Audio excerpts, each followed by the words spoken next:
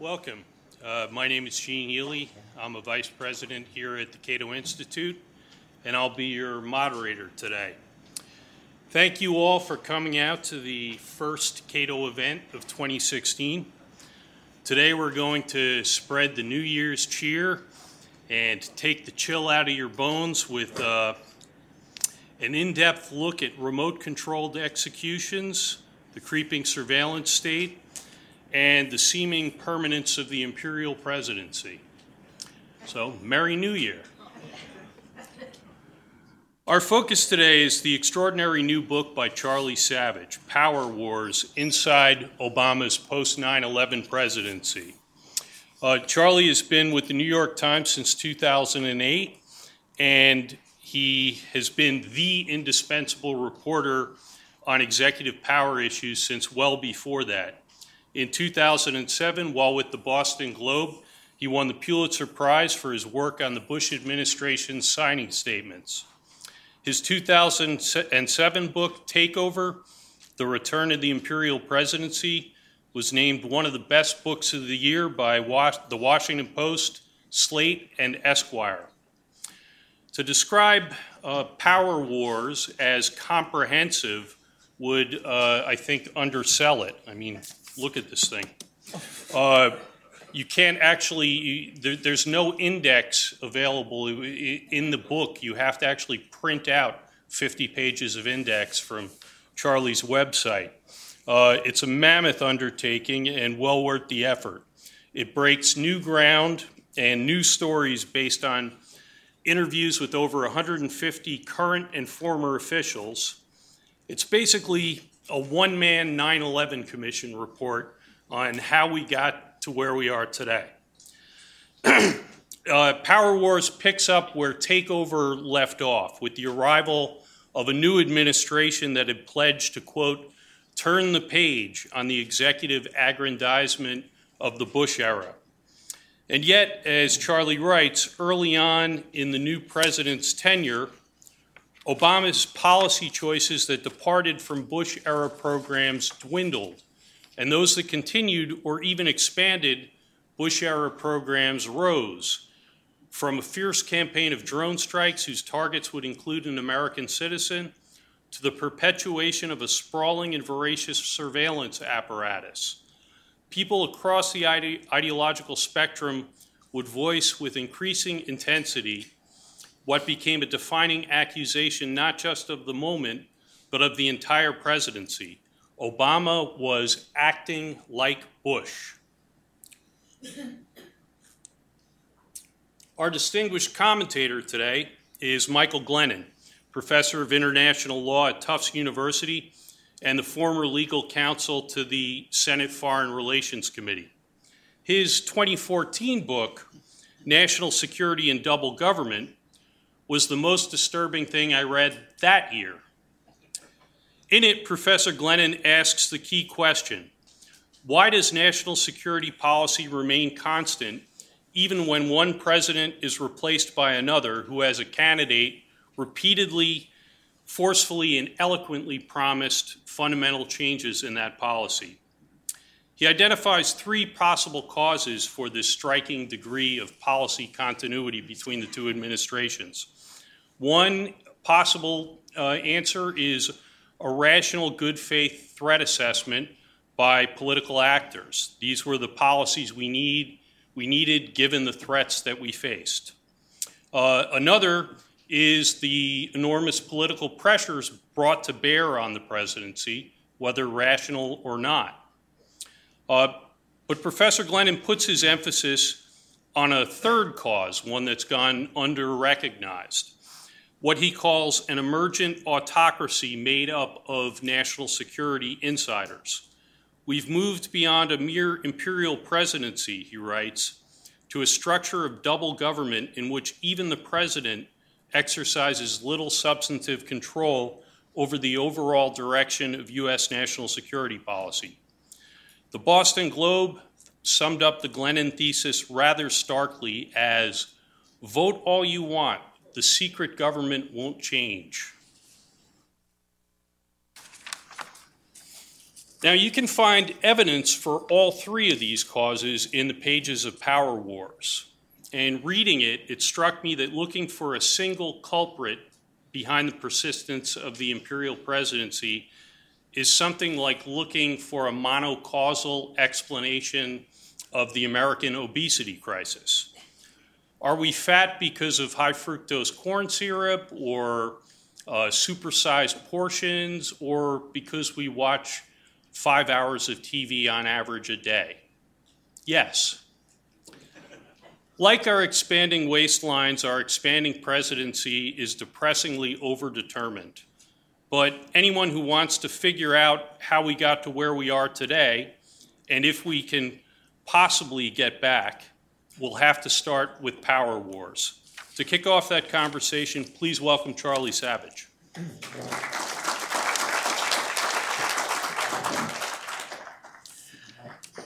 Well, thank you very much for the kind introduction, Gene. I like the idea of the one-man 9/11 commission. I could listen to you talk all day. And thank you very much, Michael, as well, for coming down from Boston to participate in this event. I really liked his book. It was recommended to me, as I was telling him just a couple minutes ago, by a former lawyer in the Obama White House about a year and a half ago when I was researching my book, and we were talking about the dilemmas and difficulties they had encountered once they had come into office. And I immediately ordered it and devoured it and cite it in my book. And thank you to all of you. I was wondering whether we would have any turnout today. It's so cold after the ridiculously warm December. I was wondering, would I go out? So I'm amazed and heartened to have such a good crowd, and those watching on C-SPAN as well.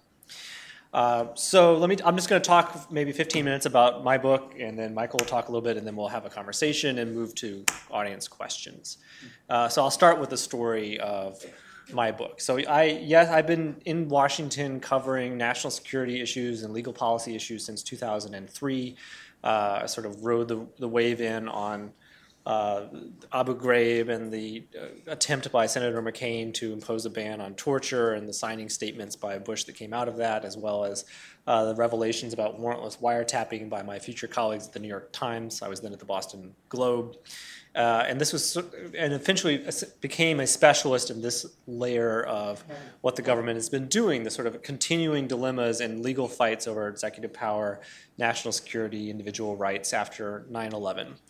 And you may remember in January of 2009, when President Obama was inaugurated, there was this moment in which it looked like the war on terror was suddenly, abruptly over. He had, of course, run on a platform of change from George Bush's global war on terrorism. He'd been a big critic on the campaign trail of how the government had conducted itself in the years after 9/11. In his inaugural address, he talked about getting away from the sense that there had to be a trade-off between constitutional ideals and security. And among the first things he did was issue a series of executive orders promising less secrecy, closing CIA black site prisons, banning torture, ordering Guantanamo closed. And it really looked like it was over. And this thing that I had become a specialist in, and a couple of colleagues of mine, like Scott Shane, Mark Mazzetti, and so forth at the Times, did for a living, was no longer going to be available. And I remember joking to Scott, I think it was, that we were going to have to find new jobs. Maybe there was an opening in the sports department, and we could, keep paying the rent somehow. But very quickly, it became apparent to me that it was not over, that there was going to be much greater continuity in the counterterrorism policies of the new administration with the old one than the expectations created by then Senator Obama's campaign rhetoric. Some of his incoming cabinet members, in sort of little notice remarks during their confirmation testimony, had affirmed that, in fact, they thought it was lawful for the government to hold terrorism suspects without trial under the laws of war, that they were going to continue the practice of rendition, transferring people to other countries from one intelligence agency to the next, based only on diplomatic assurances that there would not be mistreatment, which was exactly Bush's policy, at least on paper, as well. They shut down temporarily military commissions, but they'd done so in a way that looked like they were keeping the door open to resuming them, which is, of course, exactly what happened. They were stirring the state secrets privilege in court to continue blocking lawsuits about torture and surveillance that they had inherited from the Bush administration. And all that was sort of apparent by 2 or 3 weeks into the new administration. And so I called up the new White House and said I was planning on writing a story about this surprising emerging continuity. And one difference between the old administration and the new one was the Obama administration wanted to, or at least was willing to, engage with me. When I would call the Bush administration and say, hey, I'm going to write a story about this signing statement that says you can, torture notwithstanding the anti-torture law, they would kind of blow me off. This new administration called me into the White House, and I went in and I talked to Greg Craig, who was Obama's first White House counsel in his office.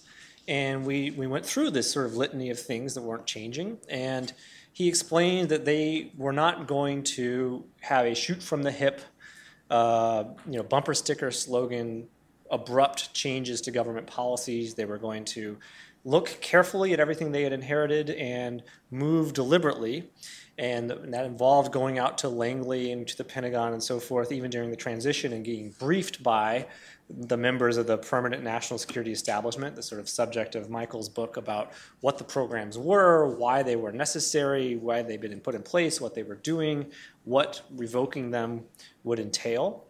And he argued that this, whether it was civil liberties people on the left or the right in a place like this who were upset by that, or it was Bush administration veterans who were claiming vindication by that both sides were wrong, they were charting their own course, and people should just give them time to let this work out. So I continued to cover these things, and I became very interested in the targeted killing of the American citizen Anwar al-Awlaki, brought a lawsuit along with the ACLU, 2 different lawsuits, to try to make them reveal their legal thinking about the scope and limits of the government's power to target an American citizen who had not been convicted in a court in a sort of national security situation like that. And then I eventually began to teach a class with Mike Davidson, a retired lawyer from the Senate Intelligence Committee at Georgetown University on national security and the Constitution, in which we had to organize all this stuff that I had spent a decade immersing myself in a way that an educated but non-specialist could understand. And I sort of started to structure, like, what are the 10 things you really need to know about everything that's been unleashed about surveillance, where it's not clear what the law means anymore, or new technologies have challenged the old rules that weren't written for these situations. What are the 10 things you need to know about detention or interrogation or leak investigations or secrecy or war powers, where 21st century situations have reopened questions that seem to be settled in the 20th century because the premises are all different now. The laws of war are written for nation-state armies in uniform clashing on a literal battlefield. How that gets applied by analogy to a transnational, non-state actor armed conflict like the war against al-Qaeda has opened these unending tensions and dilemmas that are fascinating and unresolved. And the idea was that the students would learn this stuff, and then the next time someone gets arrested for terrorism and they're on CNN, they're arguing about whether this person should be read the Miranda warning or when, should be prosecuted in a military commission or an Article III civilian court, they would be equipped to understand what it was that was sort of the unspoken assumptions behind those arguments and where it came from. And then in the midst of that, Edward Snowden leaks massive amounts of documents about the surveillance state, and it becomes clearer than ever that Obama has not changed really at all the NSA apparatus that he inherited, including the bulk collection of domestic phone records. And that's when I decided that this stuff really needed to be organized in a book. I couldn't do it justice in newspaper form. There was just too much material, and everything really related to everything else. You couldn't really understand what you were looking at in the argument about closing Guantanamo if you didn't also understand what had gone on with CIA torture and the attempt to prosecute, and then the failure to prosecute, and why commissions were collapsing, which in turn turned on what had happened on Christmas 2009 and the attempted underwear bombing and how that created this big fight in New York. And these things were an embedded web of complexity, and to tell it systematically was the goal. So I've spent, as the introduction mentioned, I spent the next couple of years organizing and researching. When I say I talked to 150 people, I don't mean that I had 150 interviews. I had probably 1,000 interviews because I kept circling back to people that I trusted and cross-referencing memories of accounts of internal deliberations. And as I would focus on this and re-research it and then focus on that, do you remember this? Someone else told me it happened this way. Is that correct? Is there a nuance I'm overlooking?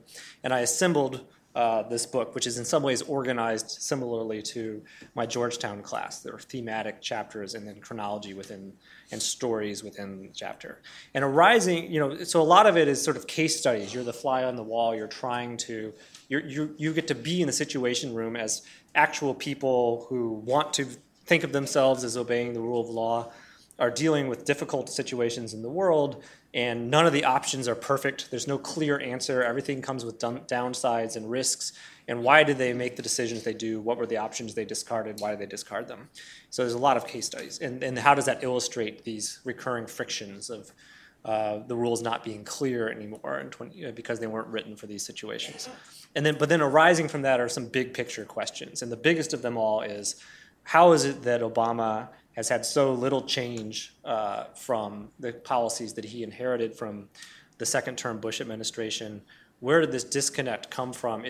Why do people keep saying he's acting like Bush? How did we get here? What happened? And one of the takeaways that I put forward in this book as an argument is that what it means to act like Bush can mean more than one thing. And it's easier to see now than it was at the time during the Bush years when organizations like Cato were having conferences and in which people had panel discussions criticizing Bush, or there were rallies and so forth. Was that there were two different strands of criticism that were entangled together but are in fact distinct. There was a rule of law critique and there was a civil liberties critique. So the civil liberties critique says it's inherently wrong to have a warrantless wiretapping program, or to torture, or to have a system of military commissions, because the state should not have that power vis-a-vis the individual. This is un-American. The rule of law critique is agnostic about whether, with the exception of torture, whether these things are a good idea or a bad idea. Torture is always illegal. And maybe these are a good idea given the challenges of 21st century transnational terrorism, but it's focused on the process. The president doesn't get to break the law. And so if a federal statute says you must get a warrant to wiretap on domestic soil, even in wartime, the president doesn't get to say in secret, I'm the commander-in-chief, I can ignore that and disregard it. The president has to go to Congress and persuade lawmakers to remake the law so that statutes authorize rather than forbid what it is he or she wants to do. And so one of the big differences between the rule of law critique and the civil liberties critique is that the rule of law critique is fixable. If something violates civil liberties, the only way to fix it is to stop doing that thing. If something violates the rule of law, Congress can pass a bill to change the law so that it no longer violates the rule of law. And in fact, in the second term of the Bush administration, Congress passes the Military Commissions Act, passes with Senator Obama's vote the FISA Amendments Act, and we know now, which we didn't know at the time, the Intelligence Court was issuing secret rulings that took these unilateral programs that were collecting everyone's phone records and email records and rooted them in a somewhat tendentious claim that the Patriot Act authorized them, imposed court oversight. And so by the time Obama becomes president, if you think the problem with Bush, that acting like Bush means violating the rule of law in the national security sphere, the problem is largely fixed. If you think the problem is that acting like Bush is violating civil liberties, the problem is not fixed, because who cares if Congress has blessed it? The government just needs to stop doing this thing. So part two of that analysis is Barack Obama is a lawyer, obviously. Joe Biden is a lawyer. Bush and Cheney are not lawyers. They're CEOs by background. They had very few lawyers that surrounded them. They were perhaps the least lawyerly administration ever. The few lawyers they let into the room had these sweeping idiosyncratic theories of executive power. Well, we've gone from that extreme to the opposite extreme. This is probably the most lawyerly administration ever. Not only are Barack Obama and Joe Biden law school graduates, they are clearly the most comfortable when they're talking to fellow law school graduates who analyze problems the same way, who speak the same lingo. So they fill the upper ranks of their administration with lawyers, fellow lawyers, in policymaking roles. There's a million examples I can give. The easiest one is, say, Secretary of State. Bush's two secretaries of state, Condi Rice and Colin Powell, are not lawyers. Obama's Hillary Clinton and John Kerry are, but that replicates itself throughout the upper ranks of the national security political apparatus. And so if their lawyerly thinking, their lawyerly approach to problems is brought to bear on what do they think the problem is with Bush. Not surprisingly, they are overwhelmingly, and if you go back and look at transcripts of things from the Bush years, they were the ones articulating the rule of law critique, not the civil liberties critique. And this was just sort of obscured in the campaign, especially when Senator Obama is in the primary against Hillary Clinton, and they're competing for the affections of a liberal base that's very upset with Bush and Cheney, and no one is going to, they don't want to say, well, I think what they're doing is maybe okay, they just did it the wrong way, but it's fixed now, so no worries. They were like, this is wrong, but if you go back and you parse what they were saying, what Obama was saying especially, it was quite deliberate. In fact, I tell a story about how in 2007, August, when Senator Obama gives his big national security speech at the Woodrow Wilson Center down the road from here, he was originally going to say, I'm against military commissions. And Jay Johnson, who's now the Homeland Security Secretary and was in his first term the Pentagon General Counsel, a campaign advisor, says, you don't know what problems you might encounter as president. You need to maintain flexibility. And they rewrite the speech so that he says, I'm against the Military Commissions Act of 2006. And people hear that and think he's against commissions, but really he said he's against that, commissions that were set up that way, which leaves him open to being pro-commissions under some other law, which is exactly what happens when Congress passes a new version of the Commissions Act and he embraces them. So I'll close with a story that sort of illustrates the themes that I've been talking about. So in 2013, when Ed Snowden reveals many things, among them the bulk phone records program, the Patriot Act program, and there's this sort of eruption on the left and the right. Civil libertarians on the left, libertarians on the right. Jim Sensenbrenner, of all people in Congress, can't stand this, right? This is not America, and we don't want this. There's no political support, and it leads ultimately to the enactment of the USA Freedom Act. And it's sort of, therefore, pretty surprising in retrospect that Obama kept this thing. And one of the things I reconstructed was the meeting at which he learned about it and decided to keep it. And that was either February 4 or February 6, I think it's 6, 2009, so he's been president for a couple weeks. And one of his few political lawyers who knew about the program, because she had been a national security lawyer in the Senate when the FISA Amendments Act was enacted, and so got classified briefings, really wants the new president and his top team to understand what it is they've inherited in the surveillance world. So she organizes this briefing. It's in the Situation Room right after lunch, and Obama is late. It's a sort of a fraught moment. Dick Cheney has broken with protocol to publicly attack him and say that his decision to end the black site program and torture is going to result in the United States being attacked in a catastrophic way. And the day before, Cheney says this, and that afternoon he's supposed to go meet relatives of the victims of the 9/11 attacks and the Cole bombing, who are upset with him that they've frozen military commission proceedings at Guantanamo. So it's a very sort of stressful moment with the possibility of an attack in the forefront of his mind. He comes in, he's chewing nicotine gum, so he's obviously a little bit stressed. And sitting around the table in the Situation Room are members of the Permanent Security State, the Office of Director of National Intelligence, the Federal Bureau of Investigation, the Central Intelligence Agency, the National Security Agency. They're the directors and lawyers and Justice Department, national security officials. People, these are Michael's people. People who stay on between administrations and sort of run the show, even as a George Bush is replaced by a Barack Obama. And so they explain these programs. Here's what we're doing here. Here's what we're doing here. And they get to the Patriot Act program, and they say, well, this allows us to trace indirect links between people, and we can use it to hunt for hidden cells, associates of known terrorists that we didn't know about, hidden associates, that is. And it's really important. We think if we'd had it in place before 9/11, we would have stopped those attacks, which is a claim that doesn't withstand scrutiny once the program comes to light and people put pressure on it, but that's what they said.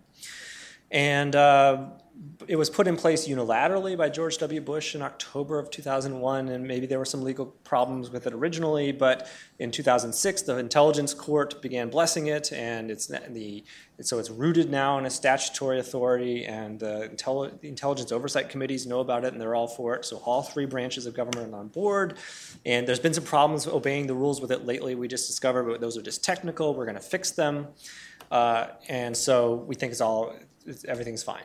And Obama says to them, well, I'm comfortable with what you're telling me, but I want my lawyers to take a look. And his lawyers are sitting next to him. They are Greg Craig, that White House counsel that I talked to about a week after that, and Eric Holder, who just got confirmed as Attorney General. And so they go off and they look at it, and they do not disturb that initial sort of decision to mend and keep, not end, that program.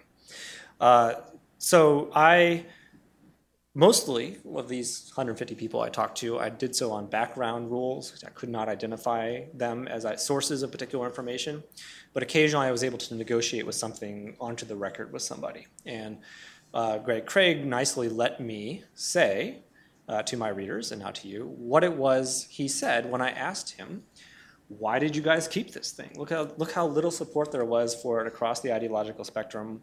Why didn't you guys just tell the president, we think you should turn this off the moment you learned about it, and you could have avoided this huge headache. And his answer was, well, look, Eric Holder and I are both criminal lawyers. Craig was a former public defender, and Holder was a former prosecutor. They'd done a lot of criminal trials in which police had used pen register trap and trace devices to collect records of who a suspect was calling or receiving calls from and when, not the content. And they knew very well that in 1979, the Supreme Court had ruled that the Fourth Amendment does not cover that kind of data, because once you reveal something to the phone company, a third party, you have no expectation of privacy over it.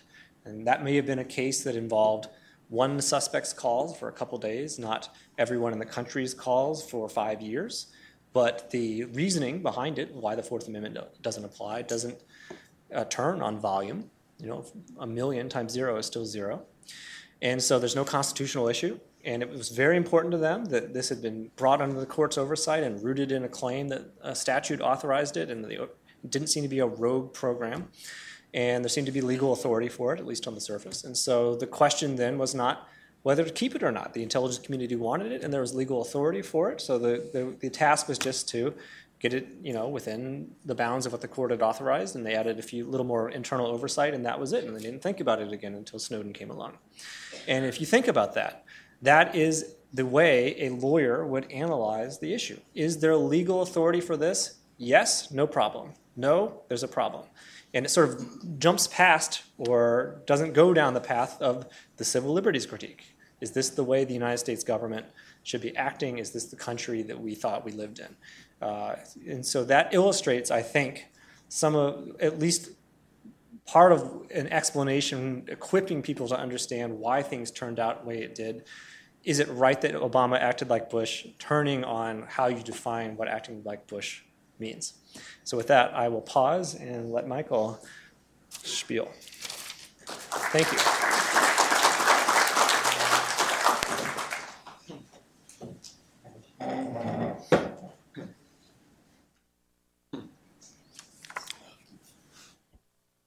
Gene, thank you again for inviting me back to Cato. It's a pleasure to be here today to talk about a book for which I have tremendous admiration.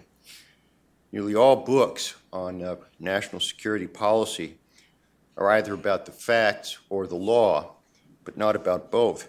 Virtually no one has the real-life sources to know what's really happening, and also the legal knowledge to put what's happening into a legal framework. In this regard, Charlie Savage is unique, and he has written a unique book that combines deep, behind-the-scenes reportage with lucid legal analysis. 100 years from now, I believe that Power Wars will be the first book that legal historians pick up in trying to understand the Obama administration's national security policy. The great significance of this book, in my reading of it, lies in the massive documentation of the dominance of the permanent security state, as Charlie has just referred to it. Its influence is often subtle and almost always behind the scenes, but it is nonetheless pervasive in the Obama administration, every bit as much as it was in the Bush administration. Quote, "The national security bureaucracy is a powerful force," Charlie writes, and on many occasions the Obama team bent to its warnings that particular counterterrorism actions were necessary, unquote. The number of holdovers, officials who held the same or similar jobs in both administrations, is quite remarkable. Over and over, key decisions are made or influenced by ever-present careerists. The law governing their conduct is blurry and malleable, giving them broad power that's exercised with little accountability. They thrive on secrecy.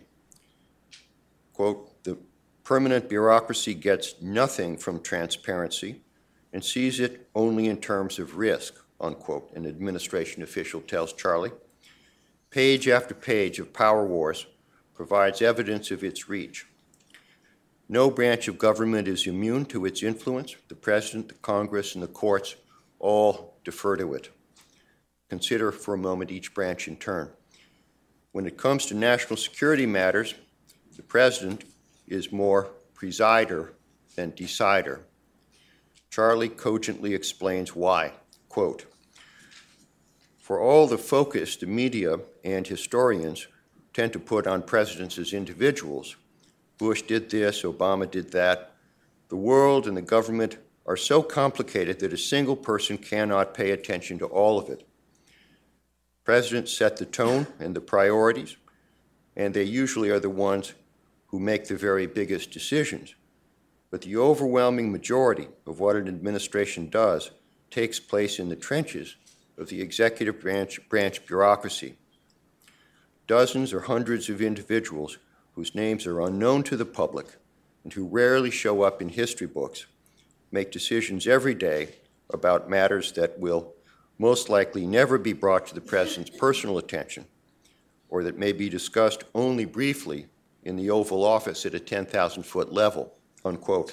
The book is filled with examples of what Charlie is talking about. In 2009, for example, as Charlie just mentioned, Obama, sworn in only days before, is briefed for the first time by the managers of the permanent security state on its continuing bulk surveillance programs. They assure him that the programs are not only vital to the nation's security, but perfectly legal. It seems to mean nothing to anyone present that the surveillance programs in question were legitimated by a pseudo-court, the Foreign Intelligence Surveillance Court, or barely understood by cheerleaders of the intelligence committees, which the 9/11 Commission had earlier labeled as dysfunctional and John McCain described as co-opted. So Obama turns to Eric Holder and Greg Craig, as Charlie described, already very busy, probably trying still to figure out where the men's rooms were, and asks what they think, as though they could realistically, at that point, raise any meaningful concerns. And of course, not surprisingly, neither one of them does. As time goes on, whistleblower prosecutions go from 3 before the Obama administration to 9 during the administration, or 8, as Charlie points out, depending upon how you count. And the increase is driven not by a conscious decision by anyone in the administration. Charlie says he can't pinpoint any decision by any official to pick up the tempo, but it's driven instead by improved surveillance technology, which makes it easier to identify leakers. So prosecution is basically on autopilot. Autopilot, the term that John Kerry used to explain the continuing surveillance program that intercepted Angela Merkel's cell phone conversations, which Obama, of course, said that he knew nothing about. The result is a policy of prosecution that has removed one last check on the permanent security state by crippling investigative journalism in this country, a program that has proceeded with no decision to start it no decision to continue it, and of course, no decision to stop it.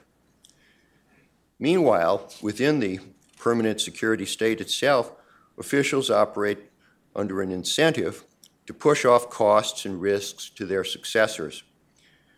The result is a continuing drive for less accountability and fewer checks, so as to enable quick responses to terrorist emergencies. Officials need that power, again, because the blood will be on their hands if an attack occurs on their watch. We hear this over and over again in the book. Who will bear the risk of casualties? Whose hands will end up bloody? But there are, of course, competing long-term risks. There's the long-term risk in neutering the courts as independent guardians of freedom. There's the long-term risk in secretly compiling watch lists and no-fly lists that can easily be deployed to deprive people of constitutionally protected rights, like the right to bear arms, as was just recently proposed. There are long-term risks in legitimating torture by allowing torturers to go unpunished. But within the permanent security state, the payoff lies in meeting short-term risks, because the long-term price will always be paid on someone else's watch. Congress itself operates under similar incentives, as Power War shows. No legislator wants to risk being defeated for re-election because he ignored a recommendation of the permanent security state. Its emphasis on military and intelligence solutions over diplomatic or political solutions saturates the legislative process. Legislators are content to play a ceremonial role and to avoid hard national security decisions that may come back to haunt them. Congress, therefore, stands sheepishly by while Obama's lawyers present an argument for the legality of the war against ISIS, an argument based on a 14-year-old AUMF that authorized a different war for a different purpose against a different enemy, an argument that the New York Times has rightly labeled preposterous. Congress's leading Intelligence Oversight Committee, meanwhile, presents a report on torture that leaves out any mention of illegality or personal accountability and makes no recommendations whatsoever for any sort of reform. It identifies 9,400 documents relevant to its inquiry, writes 3 letters to the White House requesting those documents, gets no response, and then simply drops the request. No subpoena, nothing. The committee takes no depositions. It conducts no interviews, even from victims who ask to testify. Treaty obligations notwithstanding, Obama makes no effort to bring any of the torturers to justice, even those whose barbarous conduct exceeded John Yo's extravagant guidelines.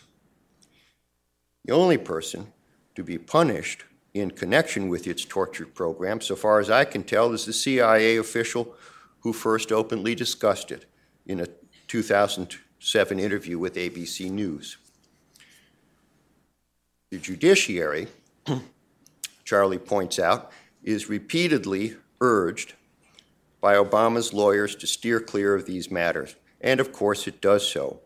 In response to his lawyers' arguments, the courts elect to play no role, either before or after a drone strike, in reviewing a decision to kill American citizens deemed to be terrorists overseas, even away from hot battlefields. The courts proceed to dismiss case after case, following the administration's urging on the basis of the state secrets privilege, lack of standing, or other claims of non-justiciability. It's difficult, in fact, to identify a single case in which any plaintiff who has suffered even the most grievous injury as the result of the Bush-Obama counterterrorism policies has been awarded a day in court, let alone a case in which any plaintiff has been awarded a dime in damages. In the realm of war powers, Obama attacks Libya with no fidelity to the constitutional principle that he himself identified in the Boston Globe in response to Charlie's question, absent any threat against the United States, without congressional approval, and then Obama proceeds to sidestep the War Powers Resolution 60-day time limit with a, quote, legally available interpretation, not the logical interpretation, not the traditional interpretation, not the best or most widely accepted interpretation, but an available interpretation that the head of the Office of Legal Counsel in the Justice Department rejects, and the Pentagon's General Counsel rejects, and which barely passes the laugh test. But he gets away with it, as Charlie rightly points out, because in the conflict against terrorism, quote, legal theory is malleable. In matters of national security, the line that separates policy and politics from law has grown blurry, unquote. I would add that Obama gets away with it, as Power Wars illustrates, because his lawyers have done all they can to make the law more malleable. Ben Rhodes, the Deputy National Security Advisor, brushes aside the need to get congressional approval to attack Syria. Quote, it's easy to get lawyers to do clever wordings, he tells Charlie, and we could always point to Kosovo, unquote. Rhodes's comment brings to mind Madeleine Albright's response to Robin Short when the British Foreign Secretary told her that his lawyers had legal problems in bombing Kosovo. Robin, she replied, get new lawyers. Well, Obama got new lawyers, much more clever than the old Bush lawyers with their jejune theory that the president is an elected king who can violate the law with impunity merely by reciting the magic jingle, Commander-in-Chief. Obama's new lawyers never need to say that.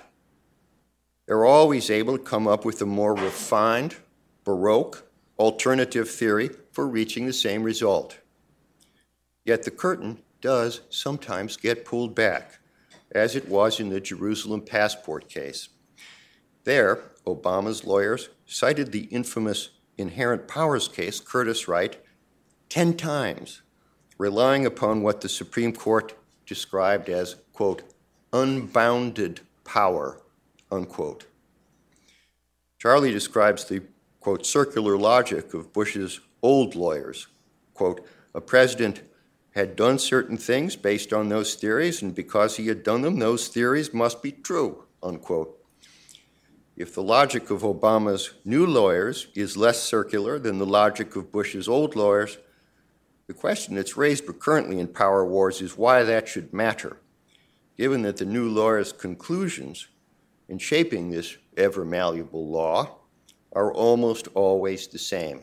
The rebuttal of Obama's defenders is curious. As Charlie just mentioned, some of Obama's lawyers who had earlier criticized Bush's national security policies before Obama took office now insist that their real criticism of Bush's policies was based not on civil liberties concerns, but on rule of law concerns. They contend, as Charlie points out, that they never really objected to the substantive Bush policies at issue, such as bulk surveillance, but only to the process by which those policies were implemented, such as lack of congressional approval. Their real objective in the Obama administration, they suggest, has simply been to restore a rule of law more respectful of process. Well, it's an interesting attempted distinction, but I think it's got three difficulties. First, as commonly understood, the concept of the rule of law is not that narrow.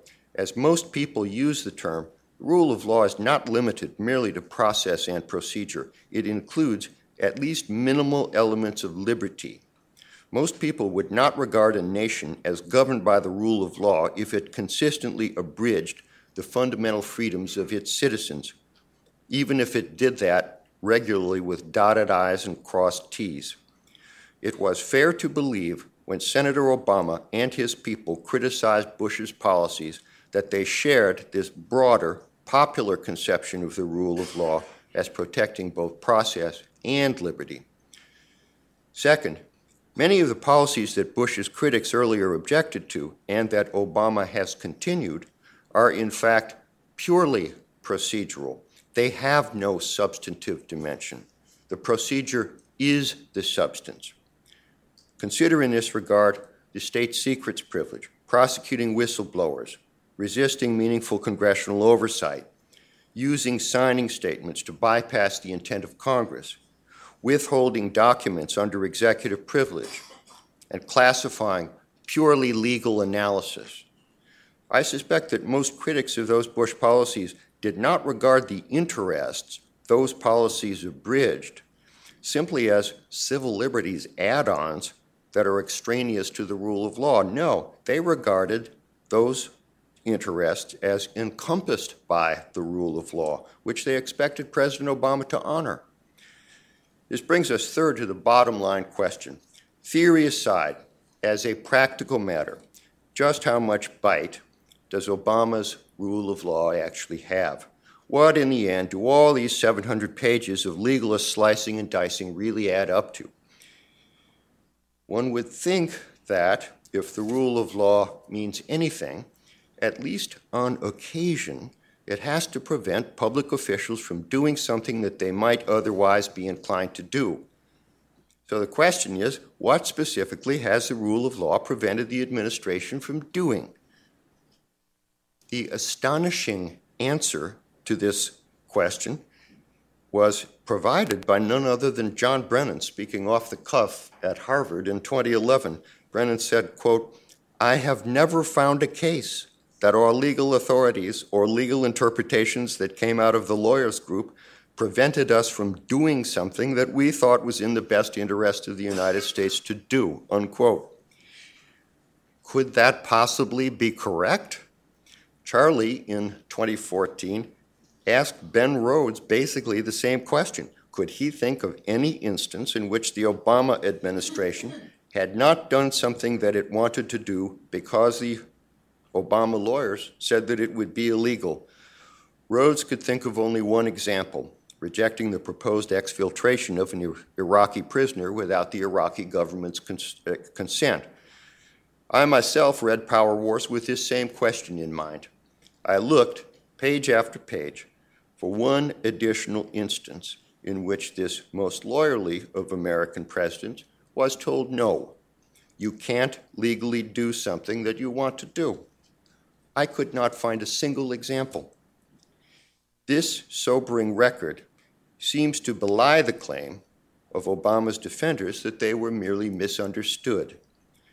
Their idea of the rule of law turns out to be more in the nature of an adornment or decoration than a set of actual restraints, something added after the fact rather than a fixed pre-existing framework within which policy is actually formed. Of course, there's always the possibility, given the number of lawyers filling these jobs in the Obama administration, that legal considerations somehow discipline the internal dialogue and nudge policymakers to focus on legal constraints.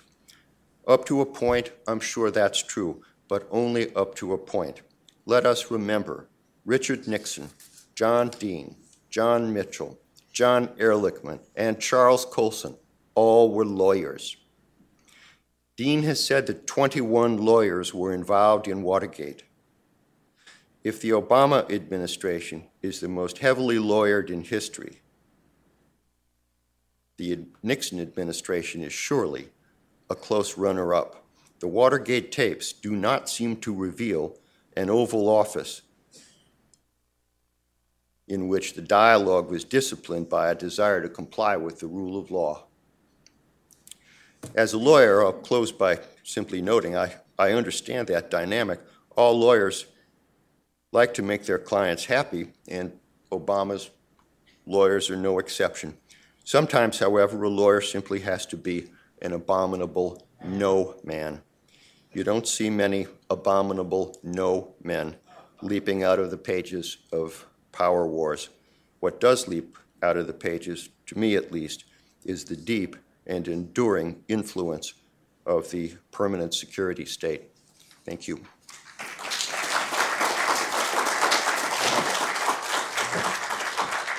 Before we open it up for questions, I was going to give Charlie a chance to respond, and not to pile on, but I've never felt worse about going to law school than this morning. But just to amplify one of Michael's points, in addition to the end run around the Office of Legal Counsel to continue the war in Libya beyond the War Powers Resolution's time limits, more broadly, the definition of the rule of law is hard to nail down. When you look for it, you usually get a list of points, but when you do look for it, many of those lists, Lon Fullers and others, include a failure to publicize. So with particular respect to the Section 215 program, yes, maybe it had been blessed by the intelligence committees and by the secret court and by the executive branch, but no one in the wider world knew that that a federal human relations database was being built on the basis of an interpretation of Section 215 that considered all Americans' phone records relevant to authorized investigations of terrorism. Can we really say that the rule of law, and you've spent quite a bit of time challenging in court the Obama administration to be more forthcoming, not about sources and methods, but its actual legal interpretations behind some of these things. Can we really say that the rule of law problem has been fixed or largely fixed when so much of this is going on behind closed doors and is not publicized? Okay, so I have two or three things I want to say in response, both to Michael and now to Gene. And to start with the latter, this dichotomy of rule of law critique versus civil liberties critique, and that's not something that Obama's defenders have put forward to me. That's kind of my analysis. And of course, it's a model, and like all models, it oversimplifies in some respects. For example, the Fourth Amendment is a law, right? A higher law, and that protects privacy and individual rights in a substantive way. And so would something that violates the Fourth Amendment but not a statute be okay with the rule of law? Of course not. But it's just a way of thinking about or helping people think about how acting like Bush might mean different things to different observers in a way that helps us understand the disconnect between the way Obama's governed and the expectations created by his campaign rhetoric. It certainly doesn't excuse, or it's not the end-all be-all. So that's the first thing I want to say. Secondly, so it's too far to say in a couple different ways, I think. And so I want to make the case that although I agree generally with Michael about the power of the deep state and how difficult it is to bucket, and I think that's a major explanatory force. I don't think it's the only force, and I think that his portrait of a democratic system in which the president and the courts and Congress are irrelevant is too bleak. And I want to explain a little bit about why even what I've talked about in the book, complicates that. But I also want to say in another way how he could have gone further in a certain respect. So let me march through this in a couple ways. First of all, there are other ways in which this administration hasn't done things it wanted to do because it seemed to be illegal. The number one way is fact in that pattern is that Guantanamo remains open. And if Congress hadn't passed a statute that barred bringing detainees onto U.S. soil, Guantanamo would have been closed years ago. And they just haven't been willing to violate or challenge that statute, although his signing statement and from the podium rhetoric has become increasingly aggressive in that respect. And in the Bergdahl-Taliban swap, he violated another provision of the transfer restrictions based on a Bush-like commander-in-chief override claim. I think that's the only really clean commander-in-chief claim he's made so far. But on the table is the question of whether, at the end of 2016, say after Hillary Clinton is elected, because it wouldn't make sense to do it if Marco Rubio or whoever was elected. He would just send them back. But before her inauguration, he will just simply order the military to put the remaining prisoners on a plane, notwithstanding that statute, and fulfill his longstanding goal of closing Gitmo before he leaves office. But to date, he hasn't done that, and I think the reason he hasn't done that is explained by the law. And I also think it's a little bit oversimplistic to say that the law dictates outcomes in this sphere of national security policymaking, where there's a bright line answer and you either yes you can do it or no you can't, and it's totally obvious. One of the reasons this stuff is so murky is that it's extremely rare for there to be judicial precedent that gives you the clean, clear answer. Very often in this realm, no one has standing to bring a lawsuit. There's very few precedents to act as guideposts that are from the courts as opposed to just internal executive branch historical actions and memos. And it may genuinely not, in fact, be clear what the answer is. The several options are reasonable and on the wall, not off the wall. And within that sphere, you can still have rule of law mattering, because a government that wants to think of itself as obeying the rule of law and wants to be able to publicly justify its actions both at home and abroad as consistent with recognizable mainstream understandings of what the law is will find that legal constraints, while not dictating outcomes, are nevertheless a factor that shapes and disciplines deliberations about what the policy choice is going to be. And so military factors and diplomatic factors and political factors and so forth are equally important, but it's sort of what is the legal authority for this? How are we going to say that this was justified? Can push you away from a choice that would be very difficult to justify legally and towards a choice that is consistent with most people's understanding of the law. It doesn't mean that it doesn't have breakdowns like the Libya situation where everyone says, what are you doing here? But generally that may mean that you don't have a lot of situations like Brendan is talking about where they wanted to do X and the lawyers said it couldn't be done because the very discussion of what the legal authority is steers them away from X in the first place and towards a Y. So that's another way in which I think the world is more complicated than some of the critique we heard a minute ago. Here's where I think you could go further. Since 9/11, the Bush administration, and after 9/11, the Bush administration and Congress transformed the national security bureaucracy. It created a Department of Homeland Security. It created an office of the Director of National Intelligence. It created within the Justice Department a National Security Division and so forth. And this has literally meant that the national security state has more seats around the table when these things are being discussed than it used to have. There are voices now whose job is to represent the security interest among other competing priorities and values. And they're going to be louder in the meetings because there's more of them, because there's more institutional roles for them to fill. And that makes things harder, and especially makes things harder to change something that the security state wouldn't want to do. If you have a governing process that values consensus and fully ventilating issues among all interested parties and rigorously adhering to process, that has been the Obama administration with very rare exceptions. That's part of their sort of how the fact that they're so lawyerly spills over into things that even don't directly involve what is the answer to this legal question. They value such this rigorous adherence to process, and if someone somewhere disagrees with something, they don't go ahead, they bump it up to the higher level in the bureaucracy, and they think about it some more, and they keep punting it all the way up. The Bush administration was very different. The Bush administration steamrolled bureaucratic opposition.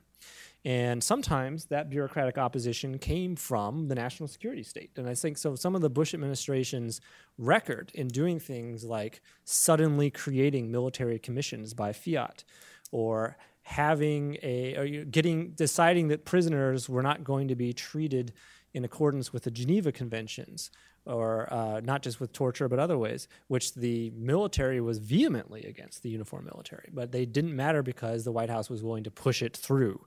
Shows that it's ironic to cite that as a way in which your vision is too bleak, right? But that shows that if you have an administration that is where the political actors are willing to be aggressive, eventually, they can do what they want to do sometimes, notwithstanding opposition from the deep state. And so an irony of the Obama years is they overlearned the lessons of the Bush years. And Condi Rice writes in her memoir about how she didn't even know that she was the national security advisor. She didn't even know military commissions were on the table until Cheney had already put it in front of Bush's face and he had signed it, and she learned about it from the media. And they were not going to have a dysfunctional process like that, the Obama people. Tom Donilon, one of his most important national security advisors and a lawyer, not coincidentally, deliberately designed this process where everyone would be consulted and all these extra seats at the table would have a chance to assert veto power, at least in the short term. And there's always then going to be someone who asserts a veto. Should we let this particular person out of Guantanamo? 9 people in the room say yes, 1 person says no, and the person stays in Guantanamo, at least for the time being. Should we release this memo that explains our secret interpretation of the Patriot Act, or what we think the scope and limits of our authority is to kill American citizens in a place like Yemen who we think are terrorists but haven't been tried? 9 people say yes, 1 says no, and it doesn't get released. But that's a decision by this president and his people to have a decision-making process that means that it's hard to steamroll through internal bureaucratic opposition. And the Bush is a counterexample, of course, maybe a warning one as well, of another way of doing business. So I have more to say, but I don't want to ramble on too much. So let me stop there and let Michael respond. But Charlie, thank you. That does clarify a lot. Let me, in an effort to continue the clarification, just say 3 things. First, I certainly do not, in the book National Security and Double Government, try to make the case or purport to believe that what I call the Trumanite network, the permanent security state, as Charlie refers to it, always gets its way, and that its views always trump the elected representatives of the people in Congress and the presidency and their appointees on the courts. No, quite the contrary. And I just will add a footnote at this point. Double government is a term used by Walter Bagehot in an 1867 book describing a theory that explains the operation of the English Constitution. And the theory is that there are dignified institutions that generate legitimacy on the part of the public through public deference.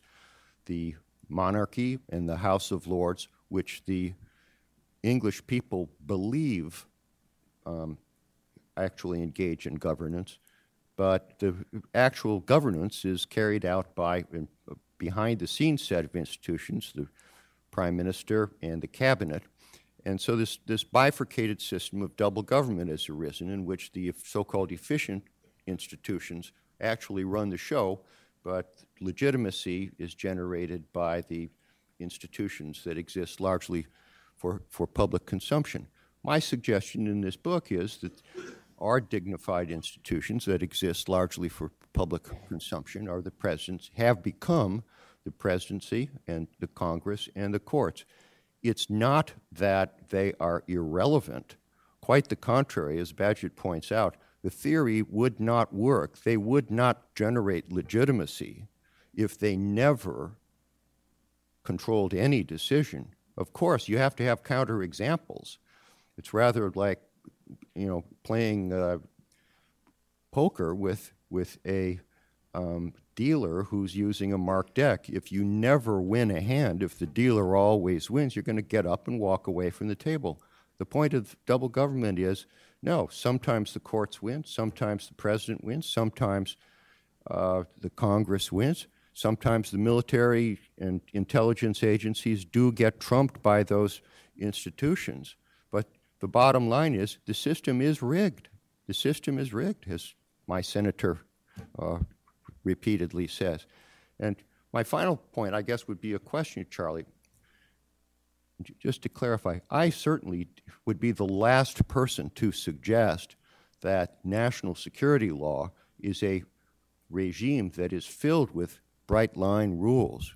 Quite the opposite. And I've made the point repeatedly that, particularly in the realm of the international rules, the law of war governing drone strikes and cyber war, for example, rules are, just as Charlie describes, in a state of flux. They're blurry and extremely malleable.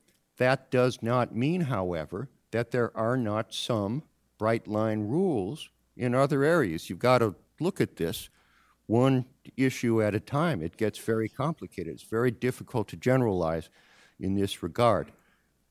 Looking at one specific area, however, I think it's instructive. Take a look at the war powers. Charlie asked Barack Obama, as a candidate, a question. When did he think the president could use armed force without congressional approval? And Obama gave a very specific, I dare say, bright line answer. My question to Charlie is, do you think that answer was wrong? Do you think that's not the law as he stated it? So to flesh out the question, in this 2007 survey I conducted of would-be presidents ahead of Iowa and New Hampshire on executive power issues, one of the questions I asked was, under what circumstances, if any, was the president have the constitutional authority to bomb another country absent an imminent threat to the United States or prior congressional authorization? The big issue there at the time was Bush and Cheney were saber-rattling about bombing Iran's nuclear facilities, but the question was general. And Obama said the Constitution does not give the president the authority to attack another country absent an imminent threat or prior congressional authorization. In March of 2011, the Arab Spring protests break out across the Middle East, and quickly the governments of Egypt and Tunisia fall, but sandwiched between them is Libya. Gaddafi does not want to fall, and he starts pushing back against the protest movement, which is based in Benghazi. His forces get to the gates of Benghazi, and he is threatening to go in basically and wipe everybody out. Like, he's on the radio threatening to go house by house. And as this was happening, the Senate had voted unanimously for a resolution saying we should impose a no-fly zone, but everything seems sort of stymied. The UN wasn't going to move. And suddenly the UN Security Council authorizes an air war to protect civilians in Libya, which takes care of the international law problem. And NATO swings into action to impose that no-fly zone and push the forces back from Benghazi. And the question is, can the United States, the domestic law question, is who gets to decide whether the United States is going to participate in that intervention? And Obama's answer would seem to suggest, Obama's answer from 2007 meant, absent a vote from Congress, since whether or not Gaddafi slaughters civilians in Benghazi is not an imminent threat to the United States, as Bob Gates, the Secretary of Defense, more or less says, we couldn't do it. Now, into this intrudes political reality. And this is one of the places where I think the constraints on how things happen include this deep state, but they also include technological change, and they include political realities, and they include Congress, both Congress as an actor and Congress as a dysfunctional non-actor. This is the moment, it's right after the Tea Party midterm election. Republicans have retaken the House, but the Republican Party itself is divided between mainstream Republicans and the sort of 50-member Tea Party caucus who want to shut down the government if Obama does not agree to revoke Obamacare, which he's not going to do, obviously. And there's you may remember, this was a moment of one crisis after another. The government's going to shut down now. Oh, no, let's vote for 2 weeks to keep it open. Now it's going to shut down again. No, let's vote for 3 weeks to keep it open. Looming on the horizon is the debt ceiling. And Speaker Boehner is striking these deals that his own Tea Party caucus will not go along with, so he's forced to rely on Democratic votes to keep the government open. And there's this bitterness and vitriol, and everyone is going home after all this, two of these fights in a row, for a scheduled recess. And the political reality at that moment is that even if Obama were to come to Congress and say, please authorize force in Libya, they were not in a position to vote on anything, even though the Senate had just unanimously approved this, and we think behind the scenes, congressional leaders of both parties were saying, just go ahead and do it. So that raises for Obama a dilemma. Right? This whole book is about dilemmas. So in this case, the dilemma was stick to his prior stated constitutional principles, and the United States does not take part in this air campaign, which can't really happen without the United States. Then all these people get slaughtered, or save those people but violate those principles. And he decides to violate his principles and intervene in Libya, and does save those people, although of course Libya then becomes a complete mess, but sort of in slower motion. And then that comes back to Congress when they come back, and the question is, was that legal, even, or in some kind of like Civil War, Abraham Lincoln way? Maybe it wasn't strictly legal, but they could retroactively fix the problem by voting for it. But they simply they don't, right? In fact, they have before them three different options: vote to end the war, vote to authorize the war, vote to authorize support to our NATO allies like surveillance and refueling and munitions, but not us directly attacking Gaddafi forces. And the Congress splits three ways, and all three fail. And so it's completely, inept. Well, what does that even mean? And so part of what that demonstrates, I think, to Obama, even before we get to the complexity of the War Powers Resolution fight 60 days later, I think that's a crucial moment for understanding his evolution. Up till that point, the foil had been Bush and Cheney. He wanted to show that you could be president without being the guy who said, I'm the commander-in-chief, and Congress doesn't matter, and I can just do whatever I want, and the law is a nicety. And the foil, starting in 2011, begins to shift to the Republican Tea Party House obstructionism. And is he going to be able to do what he wants to do? Is the government going to function at all? What is his responsibility? When, from his perspective, Congress is simply dysfunctional and it's not performing its assigned role in as a part of the separated powers situation. Do you let the world burn, or do you start taking more and more aggressive unilateral executive actions? Obviously, for the most part, as he's gotten more and more and more aggressive in that sphere, it's unfolded in the domestic policy sphere. The immigration executive actions, no child left behind waivers, and so forth, aggressive use of environmental regulations to deal with climate change issues. But it begins, I believe, with the Libya situation, because if a president goes to Congress and says, I need the authority to do X, and Congress is too dysfunctional to vote on that, it takes away his power. But if the president just asserts that he has the authority to act and challenges Congress essentially to repudiate him, that same dysfunction prevents Congress from reacting in any coherent way, and it serves to enhance his power, because not reacting when a claim has been made amounts to acquiescence.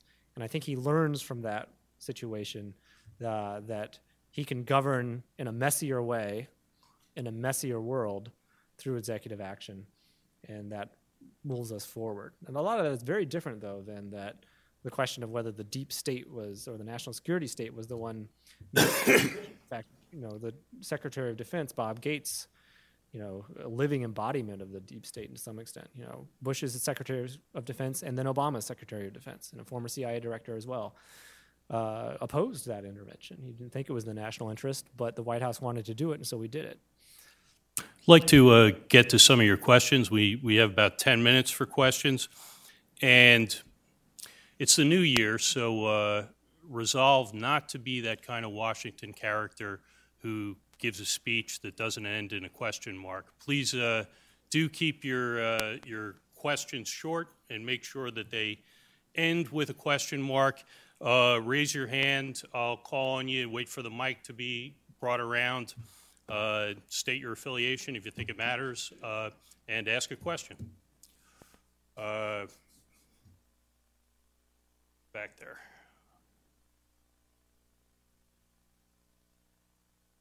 Wait for the mic.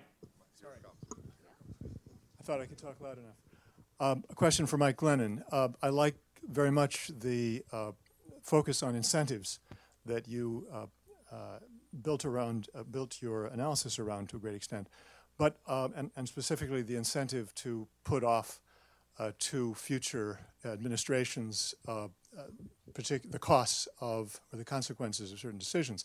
But I wonder if there's also maybe an even more important incentive built into the dynamics of the national security state, which is that in every national security decision, every policy decision, there are winners and losers. I mean, obviously, every time the United States goes to war, there are people who win in various ways, and there are losers in the process in this country. And so I'd like to ask you for your view of how that sort of incentive fits into the dynamic, the power of the national security state, and the way decisions are actually made in the process.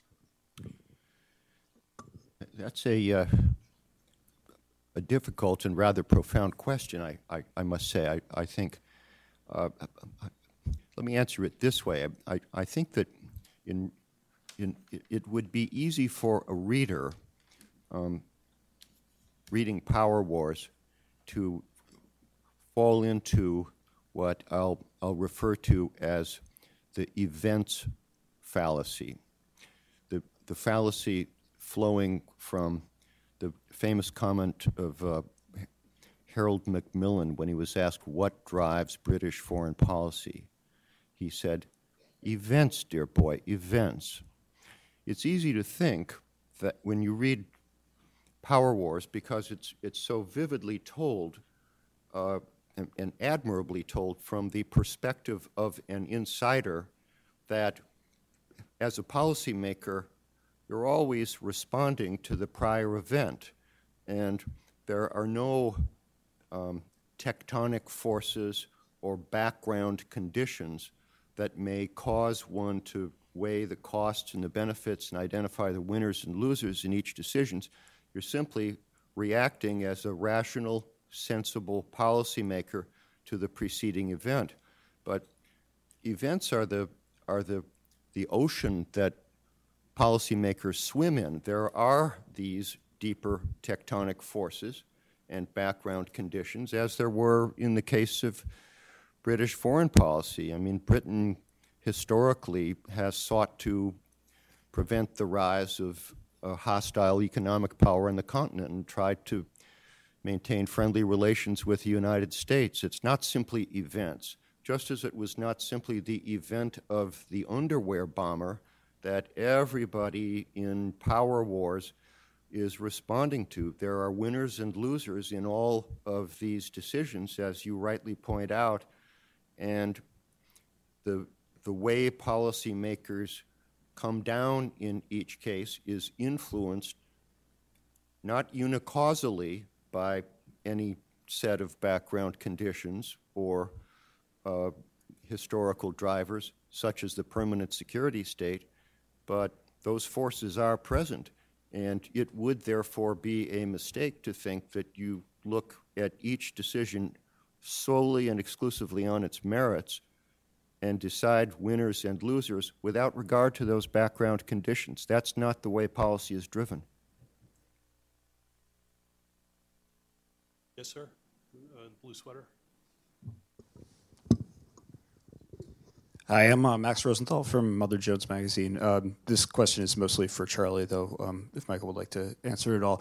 I'm just curious, at the end of having written this book, in current conditions, do you believe that oversight or government control of national security state actually is possible? And if yes, what does that require? And if no, what should the response, either by the public or parts of the government that are not involved in, the deep state, as you call it, what should their response be?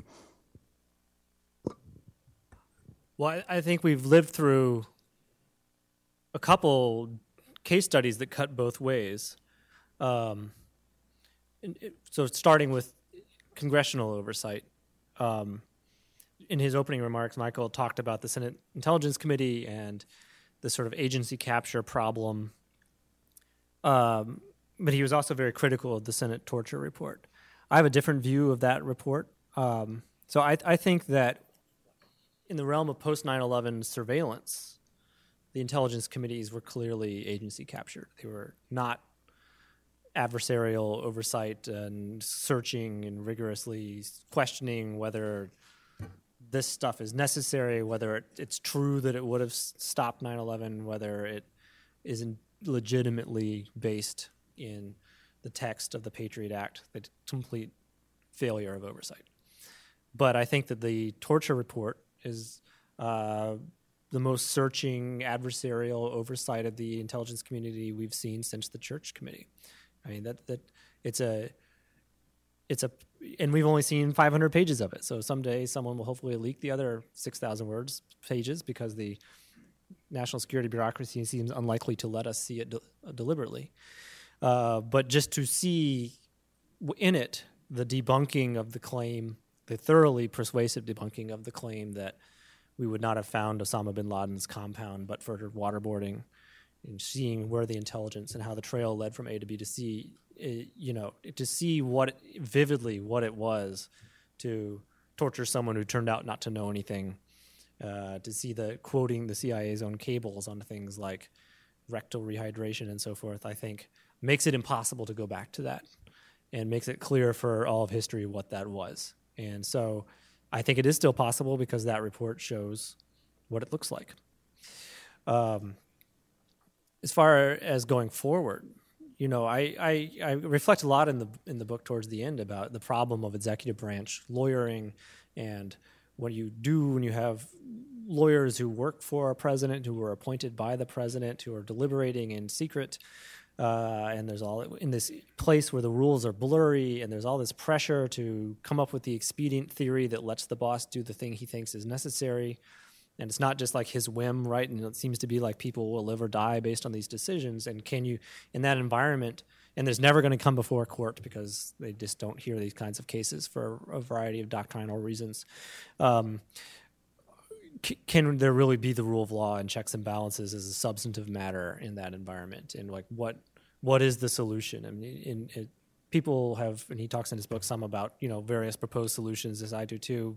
Bruce Ackerman at Yale Law School has suggested, for example, replacing the Office of Legal Counsel in the Justice Department with an independent internal judiciary, essentially a supreme executive tribunal of life tenured or something, Senate confirmed judges. No one who's worked in government thinks that that's remotely pragmatic, that would work. It's in terms of these things are happening all the time, and that a lot of the discussions are fluid between law and policy and deliberation. There's not a place where everything stops and we'll see what the court says next month when they get around to issuing. That's not how governance functions as a real world matter. So that doesn't seem to be a satisfying solution. And the problem is there doesn't seem to be a satisfying solution, like an alternative. At least to Ackerman's credit, he came up with an idea and he put it out there. I don't have an alternative idea. So the best I've been able to come up with is transparency, the check of public opinion, and whether it's, hey, we're rectally rehydrating people, is that what we as a country are all about? Or whether it's, here's this interpretation of the Patriot Act that everyone thinks is laughably wrong once it's dragged into public light. Or here's the dilemma, and here's maybe people say, oh, that is a hard choice, but maybe that is what was necessary in the circumstances. It needs to be in the public view because the people making the decisions want to be respected by their peers. They're going to go back to the private sector, or they're going to be standing for election or whatever. And the best I can come up with is less secrecy as a sort of informal, blurry check in the absence of hard checks. I think that's all we have time for. We're going to end at 1:30. I want to invite you all to join us upstairs for lunch on the second level in the George M. Yeager Conference Center, up the spiral staircase. These two gentlemen will be selling and signing their books. I've read them both. I recommend them both as highly as I possibly can. Both terrific books. Please join us upstairs. Thank you all for being here. Thank you.